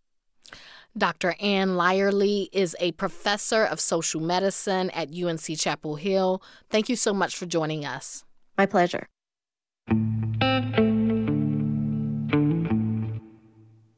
The clock leaped ahead last night, and that may have left you a little confused about what time it is this morning. But scientists say this is just a small taste of the confusion that's coming when humans start traveling into space. Away from planet Earth, time gets more complicated. And that's why the European Space Agency is now proposing to create a new time standard for the moon. Joining me to discuss what this means is NPR science correspondent Jeff Brumfield. Welcome to the program. Hi, Aisha. Nice to be here. Yes. Okay, so Jeff, what time is it on the moon right now? That's an excellent question. So a day on the moon is defined by the time it takes the sun to get to the same point in the sky is 29 and a half Earth days. So that's actually not a practical way to do time on the moon. The way all the rovers and probes and things we have up there right now work, they just work off Earth time. But the thing is, there's plans afoot to do a lot more with the moon, send a lot more missions, start sending crewed missions over there. NASA wants to send astronauts to orbit the moon as soon as next year. And that's the first step, they hope, to putting a space station around the moon and eventually getting a permanent settlement on its surface. And these scientists say that, if we're going to do all that, we're going to need a new kind of time. We're going to need lunar time. Why couldn't they just bring a watch, bring a cell phone, and they would know, what time it is? That's how we figure out time here. Exactly. Well, I called Javier Ventura Treviset, the European Space Agency, and he told me that's actually how the original Apollo missions did it. And it kind of made sense, right? Because they were the only ones up there. It didn't really matter what time it was. It is only one user, no? So you could conceptually think, okay, I have my own clock in my mission, and I am connecting with the Earth to align my clock with the clock of the Earth. But here's the thing you really need to know about time, Aisha, is that its true power comes from multiple people agreeing on the time. And so when you're the only ones up there, you can just work with Earth time. But imagine there's a bunch of robotic spacecraft flying around. There's, rovers on the surface and astronauts, and they all need to agree on the time to work together. So what are we talking about then? Would there be a new time zone for the moon? So we're actually talking about something much more fundamental, which is a new time scale. So here on Earth, we all have our time zones, but there's actually a single time standard. It's called Coordinated Universal Time, or UTC. Maybe you've heard of that. I've heard of that, but I don't know much about it. UTC, the way it works is it sort of synchronizes all the seconds and minutes and hours, and then we all set our own time zones. It keeps the internet humming. It's responsible for cell phones being able to talk to each other over networks, financial markets, but most importantly, it's really key to navigation. And now imagine we're trying to extend UTC to the moon. So there's a few problems with taking our timescale and moving it to the moon. The first is that Earth is a little over a light second away from the moon. That means if you're broadcasting a time signal from Earth, it'll arrive a little late. That's not a huge deal at all. You can just tweak your clocks, but it does kind of complicate things. But there's this second really, really weird thing that happens. Time actually flows differently on the moon than the Earth. So Ventura Treviset said, imagine taking two clocks and putting one on the Earth and one on the moon. And then you say, okay, both are exactly at the same time now. And then you let them running. After 24 hours, will not have the same time. It's not that one is ticking differently because it's on the moon. It's because time is literally flowing faster on the moon than it is on the Earth. That is strange. Now, it's only about 56 microseconds every day. That's nothing for humans. But 56 microseconds makes a big difference when you're talking about navigation or communication or electronics. And so it does matter for all these systems that we want to build on the moon. So defining any timescale takes a long time, and it's going to take a lot of discussions between all the space agencies and people here on Earth in coming months and years. That's NPR science correspondent Jeff Brumfield. Thank you so much. Thank you, Aisha. Around this time each year, women and girls from the Umatilla tribes in Northeast Oregon gather wild celery. They say their ancestors come back through the plant, and the tradition marks the arrival of spring. The Northwest News Network's Anna King reports. Off a remote highway outside of Mission, Oregon, a crew of women and girls gets ready to dig. Huh? So if we're all ready, we all need to line up. As they line up oldest to youngest, some faces are missing, mostly the elders who used to lead this gathering of wild celery. COVID hit the Confederated Tribes of the Umatilla Indian Reservation pretty hard. Now it's middle-aged women like Trish McMichael towards the front of the line. Are you guys all ready? They scramble up steep cliffs, sometimes using their hands as well as their feet. Woo, woo, woo. Turned it. Did you get one? Celery grows when there's still snow on the ground, the tops poking through between the rocks. It looks like small, curly parsley with a white stalk. Oh, you want to dig that up? The group digs them up with metal rods called cuppins, gently moving the rocks back and forth to get at the plant. They're everywhere as I look down. Aren't they? We're very blessed this year. Very blessed. Trinette Minthorn has been coming to collect the celery since she was 6 years old. My dad's mother, she dug for a very long time until, she couldn't, get up the hills. But she would come. She would sit in the car and vehicle and watch us, and she was our cheerleader and our greatest supporter. Even though Minthorn is just 48 now, she took on much more responsibility after her grandmother's death. When she left us, it was hard, but we had to continue with the work, because that's what she taught us. These women describe each plant as a family. The grandparents are the old dead stalks from years past. The parents are tall and green. The children, tiny nubs. With climate change, the celery harvest is getting harder to predict, says Althea Wolf. She's here digging with her daughter. We used to eat the celery until about June, and it doesn't last that long anymore because it's so dry. So when you have bits of snowpack around, that's really good for the celery because it helps it just continue to grow and grow. You don't get that anymore. The women don't taste the celery right away. They bite into it after a big ceremony back at the Longhouse when they say their ancestors and recent dead return through the plant to nourish them. 3-year-old Peepsh is here for her first ceremonial dig of Latit, the wild celery, accompanied by her mother, Michelle Tyus. Say, we're happy to feed the people. We're happy to feed the people. Latit. Latit. This joy makes her elders smile. Soon, Peepsh will be called to move up in the line. For NPR News, I'm Anna King, outside of Mission, Oregon.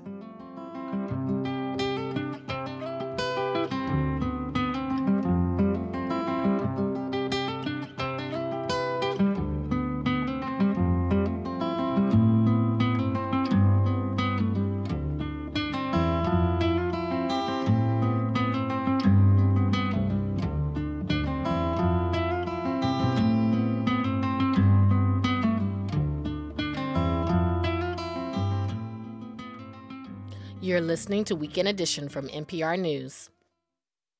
Vocal fry is that low, creaky sound we've heard from the likes of Kim Kardashian. New research in the journal Science now shows that same vocal fry is what allows certain kind of whales to find and catch their food. Science reporter Ari Daniel has more. Your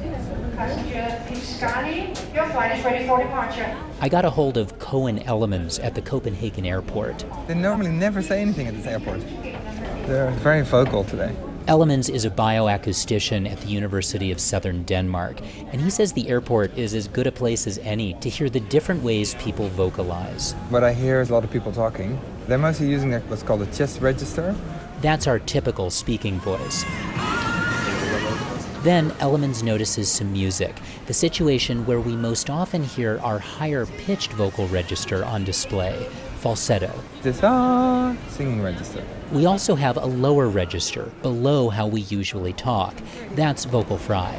Sounds like this. All these sounds, we produce them by sending air across our vocal folds in the larynx, but this tissue vibrates differently for each register. In the vocal fry register, your vocal folds are most slack. So they're thick and heavy. And they vibrate at their lowest frequencies. In the falsetto register, they're stretched long and are under higher tension. And these lead to the highest frequencies. Elements wondered whether a similar thing might be at play in toothed whales, like bottlenose dolphins, orcas, pilot whales, to allow them to produce everything from whistles to bursts, the sound we associate with flipper, to echolocation clicks, used to hunt for food. Now, toothed whales have a larynx, but it doesn't produce sound. Rather, they evolved some new structure that's located in their nose that generates these sounds, what's called phonic lips. For decades, it's been really hard to observe the phonic lips in action, but Elements and his colleagues have managed to do just that. They lowered a small camera into the blowholes of a few trained captive dolphins and porpoises. And we show that there's definitely movement of these while they make echolocation clicks. Then they worked with harbor porpoises that had died in the wild and saw that the phonic lips aren't controlled by muscles. Instead, they're moved just like our human voice by airflow, and that's a really striking parallel. Additional experiments suggested toothed whales likely have separate vocal registers, just like we do, that generate their numerous sounds. The vocal fry register is responsible for echolocation. This is, I think, the very best research that shows how the sounds are made mechanically, and to prove that the sounds are generated by air. University of Birmingham evolutionary biologist Agnese Lanzetti wasn't involved in the research. Her point about air is important because when an animal like a sperm whale dives deep below the surface, its lungs collapse under the pressure. But inside the bony structure of the nose, air can continue to move around and power echolocation, says Cohen Elements. By moving all the air into the nose, these toothed whales are able to generate much higher pressures to drive the system, and with that they can make basically the loudest sounds any animal can make on the planet. And more importantly, feed themselves in the process, turning vocal fry into fish fry. For NPR News, I'm Ari Daniel.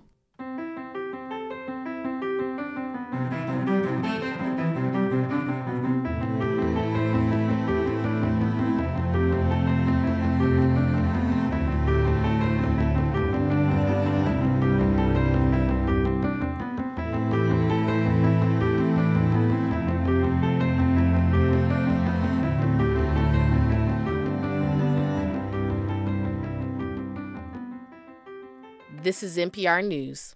This is 90.9 WBUR. I'm Sharon Brody in Boston. This season has been unusually mild, but a winter storm is waiting in the wings. A nor'easter is due to arrive tomorrow night and hang around through Tuesday. It is expected to deliver wind, rain, and snow to the region, and it will be a wet, heavy snow, so prepare for power outages. WBUR meteorologist Danielle Noyes says the highest accumulations will be inland outside 495, north and west of Boston. That area may get over a foot of snow. Amounts will decrease closer to the coast. A few MBTA service changes took effect today. Some bus routes now operate with more frequency. One route has reduced frequency, and some bus routes have other changes. For more information, check with the MBTA website. Meanwhile, speed restrictions remain in place on the entire Green Line, on the Mattapan Trolley, and on parts of the Blue, Orange, and Red Lines. On Thursday, the T imposed system-wide slowdowns because some track safety documents were missing or inconsistent. If you planned on using the Sumner Tunnel in Boston today, then get set for detours. It is closed through tomorrow at 5 a.m. as part of a project making extensive improvements to the aging structure. We're funded by you, our listeners, and by Leslie University, educating the exceptionally competent and socially conscious business leader. Learn more at leslie.edu. And Fairbank & Perry Goldsmiths in Concord, owned and operated by women designer goldsmiths, creating custom and original fine jewelry for everyday life. FairbankandPerry.com. Russia's 53rd Anti-Aircraft Missile Brigade is one of the most deadly and secretive units operating in Ukraine. Militaries undertake significant efforts to try to hide their important key battlefield assets. The 53rd is certainly one of those. Tracking Russia's notorious 53rd on the next morning edition from NPR News. Tomorrow morning at 5 on 90.9 WBUR, Boston's NPR News station. Support for NPR comes from this station and from Made in Cookware. Made in Cookware is crafted by chefs for chefs and designed for restaurants and home kitchens around the world. Their cookware can be found at madeincookware.com. And from Carnegie Corporation of New York, supporting innovations in education, democratic engagement, and the advancement of international peace and security. More information is available online at carnegie.org. And from the listeners who support this NPR station.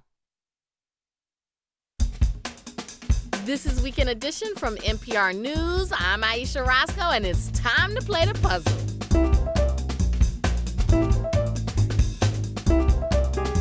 Joining us today is Will Shortz. He's puzzle editor of the New York Times and puzzle master of Weekend Edition.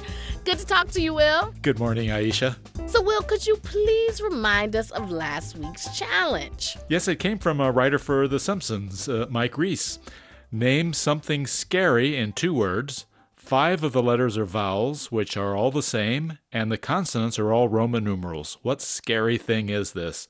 And the answer is Voodoo Doll, has 5 O's, and V, D, and L are all Roman numerals. Oh, okay. And we had a voodoo doll maker on the show just a few weeks back. So very appropriate. This week's challenge was popular. Y'all really got this one. Out of over 1,400 correct submissions, John Stimble of Tucker, Georgia, is our puzzle winner. Congratulations and welcome to the show. Nice to be here. Thank you. So how long have you been playing the puzzle? I go back to the postcard days and certainly didn't submit every week, but when I got it, I tried to submit. Oh, okay. So this has been a long time coming. Yes, ma'am.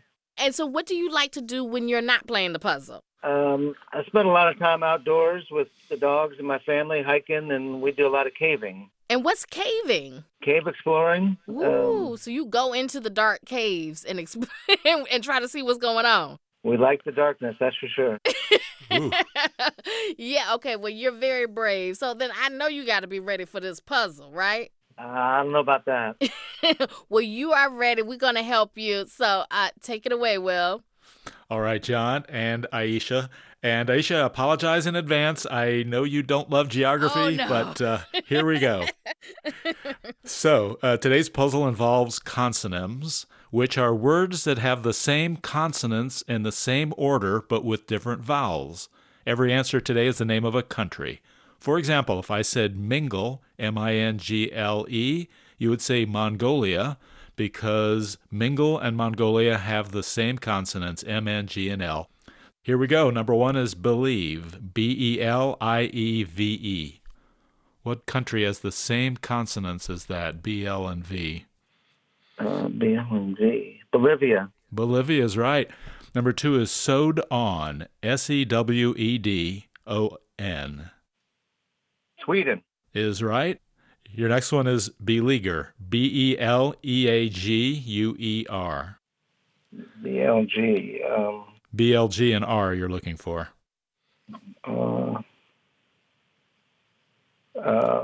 Bulgaria? Bulgaria, good job. Hinders, H-I-N-D-E-R-S. H-N-D-E-R-S. Honduras. Honduras, good. Erases, E-R-A-S-E-S. Wow. Lots of S's. Yeah, R-S-S. It's a country, unfortunately, in the news. Oh, Russia. Russia is right. Encourage, E-N-C-O-U-R-A-G-E. That's a lot of Nicaragua. Nicaragua, that was fast. Sterile, S-T-E-R-I-L-E. This one's tricky because the answer starts with a vowel. Oh. No, not Estonia. Oh. It starts with 2 vowels. It starts with 2 vowels. Good one. It's kangaroos. Oh, Australia. Australia's it. Username, U-S-E-R-N-A-M-E. Suriname, that was fast. And your last one is bosun, which is spelled B-O-A-T-S-W-A-I-N. So you're looking for the consonants B, T, S, W, and N. Botswana, nice job. You did really, really good with that because I wasn't much help and you were getting them fast. So you did an amazing job. How do you feel? I feel relieved always. For playing our puzzle today, you'll get a weekend edition lapel pin as well as puzzle books and games. You can read all about it at npr.org/puzzle. And John, what member station do you listen to? WABE in Atlanta. That's John Stimble of Tucker, Georgia. Thank you for playing the puzzle. You're welcome. Thank you. All right, Will, what is next week's challenge? Yeah, it's a spinoff of my on-air puzzle. Name 2 countries that have consonyms that are nationalities of other countries. And in each case, the consonants in the name of the country are the same consonants in the same order as those in the nationality of another country. No extra consonants can appear in either name, and the letter Y isn't used. Can you do it? Okay. When you have the answer, go to our website, npr.org/puzzle, and click on the Submit Your Answer link. Remember, just 1 entry, please. Our deadline for entries this week is Thursday, March 16th at 3 p.m. Eastern. Don't forget to include a phone number where we can reach you. If you're the winner, we'll give you a call. And if you pick up the phone, you'll get to play on the air with the puzzle editor of the New York Times and puzzle master of Weekend Edition, Will Shortz. Thank you, Will. Thank you, Aisha. Monkeys are clever animals and can be taught a lot of things, including, it seems, how to work. But an animal rights group says they're being put to work under terrible conditions. PETA says pig-tailed macaques in Thailand are being forced to pick coconuts for the production of coconut milk. The Thai government says it's creating a program for picking coconuts that excludes monkeys. But for now, meal kit company HelloFresh says it will stop selling coconut milk sourced from that country. To start with, picking coconuts is not a thing that the monkeys would do. Pig-tailed macaques naturally would not pick coconuts. They can't eat coconuts. They're too big. They're too hard. That's Vincent Nyman. He's a professor of anthropology at Oxford Brookes University in the UK. He studies primate conservation and welfare. Nyman says these monkeys are also kept in very difficult conditions. Another thing to remember is that we are talking about a single male macaque on a leash going up 20 meters high up in a tree. In a normal setting, that macaque would be living in a group of 15, 20 other macaques in the forest. So in that sense, it's a very unnatural setting as well. Thailand has been raising and training these monkeys to pick coconuts for around 400 years. Nyman says that while it's common to domesticate some animals for labor, these monkeys remain wild, and they're part of a small group of other wild animals also used for work. So the wild animals I can think of are, say, falcons used in falconry. There are some examples of cormorant fishing in Asia, where cormorants fish in lakes and fishermen make use of that. And perhaps another thing what you could think of is animals being used in entertainment shows. Like in circuses, which do not have the best track record. I think the main problem is that people should realize that macaques should not be kept as pets or kept as working companions. That's where it starts. HelloFresh says it made its decision out of an abundance of caution. But Nyman says companies still have more to do. I would actually like them to step up and see, rather than stepping away, see if we can find a solution. Because these macaques are still there. That was Vincent Nyman, professor of anthropology and primate researcher at Oxford Brookes University.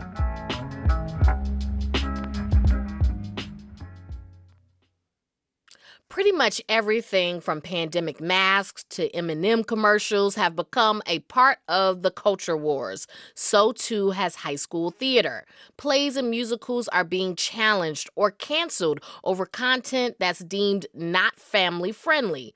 One such case is in Cardinal High School in Middlefield, Ohio. As NPR's Elizabeth Blair reports, the story there took an unexpected pirouette.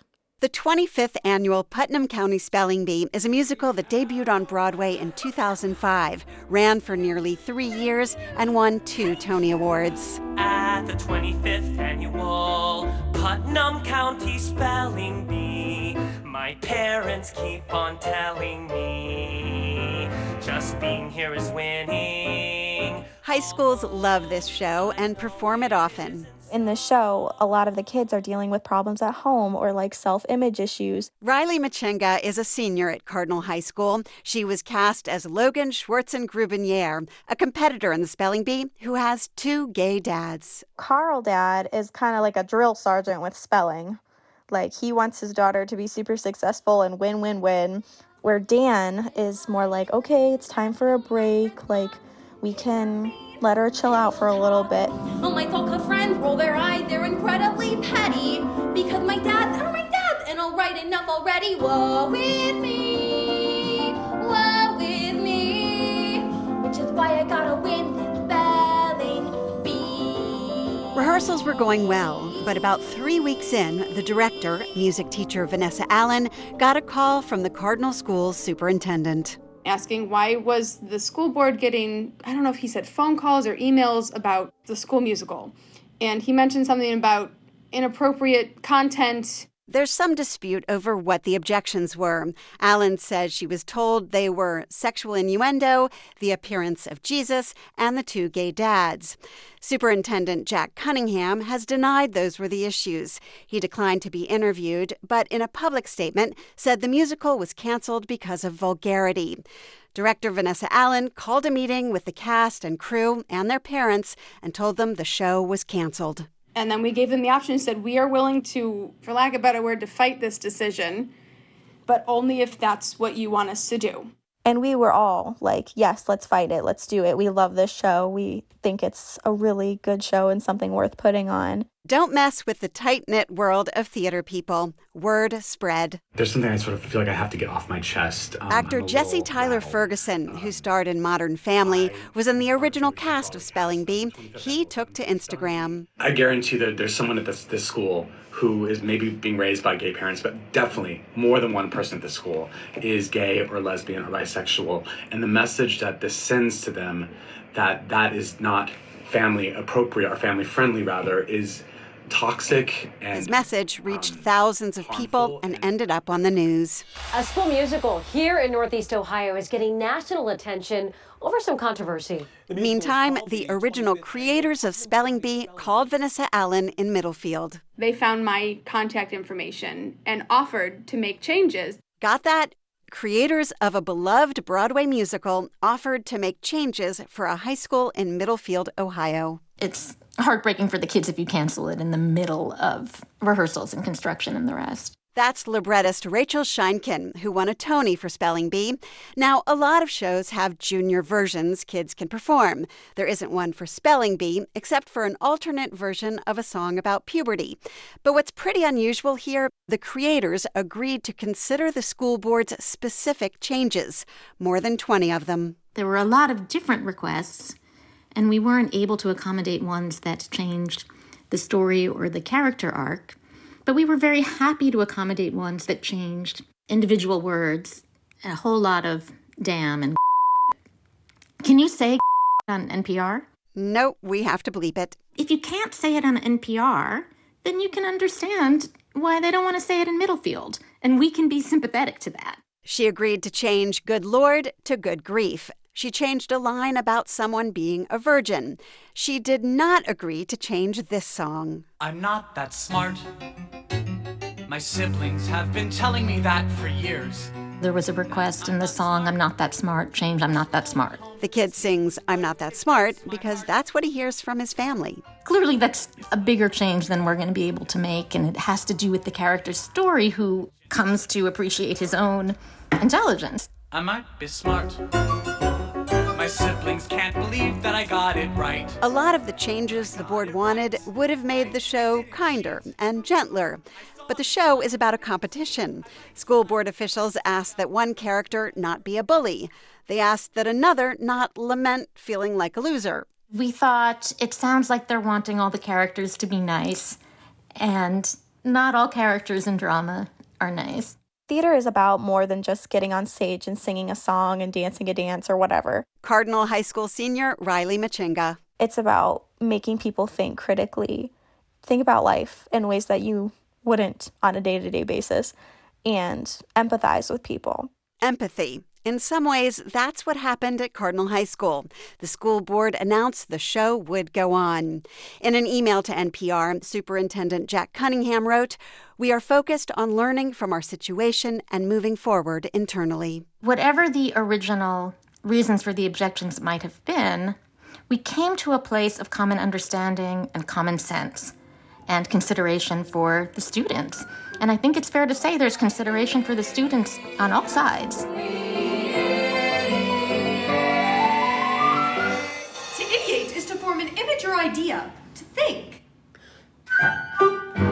Nice ending to a difficult story. Vanessa Allen is thrilled her students are getting to perform. But this experience has shaken her. I think we all see what's happening nationally with censorship, and I never thought that I would be dealing with it. But now, after all this, I'm starting to question everything I'm doing now. Teachers are definitely nervous. They're nervous about just saying the wrong thing or doing the wrong thing. Drew Cohen is CEO of Music Theater International, which licenses musicals to, among others, thousands of high schools. The last thing they want to do is have a problem with the parent body or the board because they picked the wrong show. Wrong is subjective, and that makes it a tough environment for high school theater programs. Elizabeth Blair, NPR News.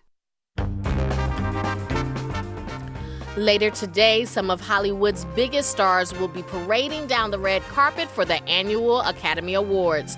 But if you can't watch the show tonight, don't worry. We'll have all the highlights for you on tomorrow's morning edition. To listen, stream NPR on your phone or computer, or just listen to us on the radio.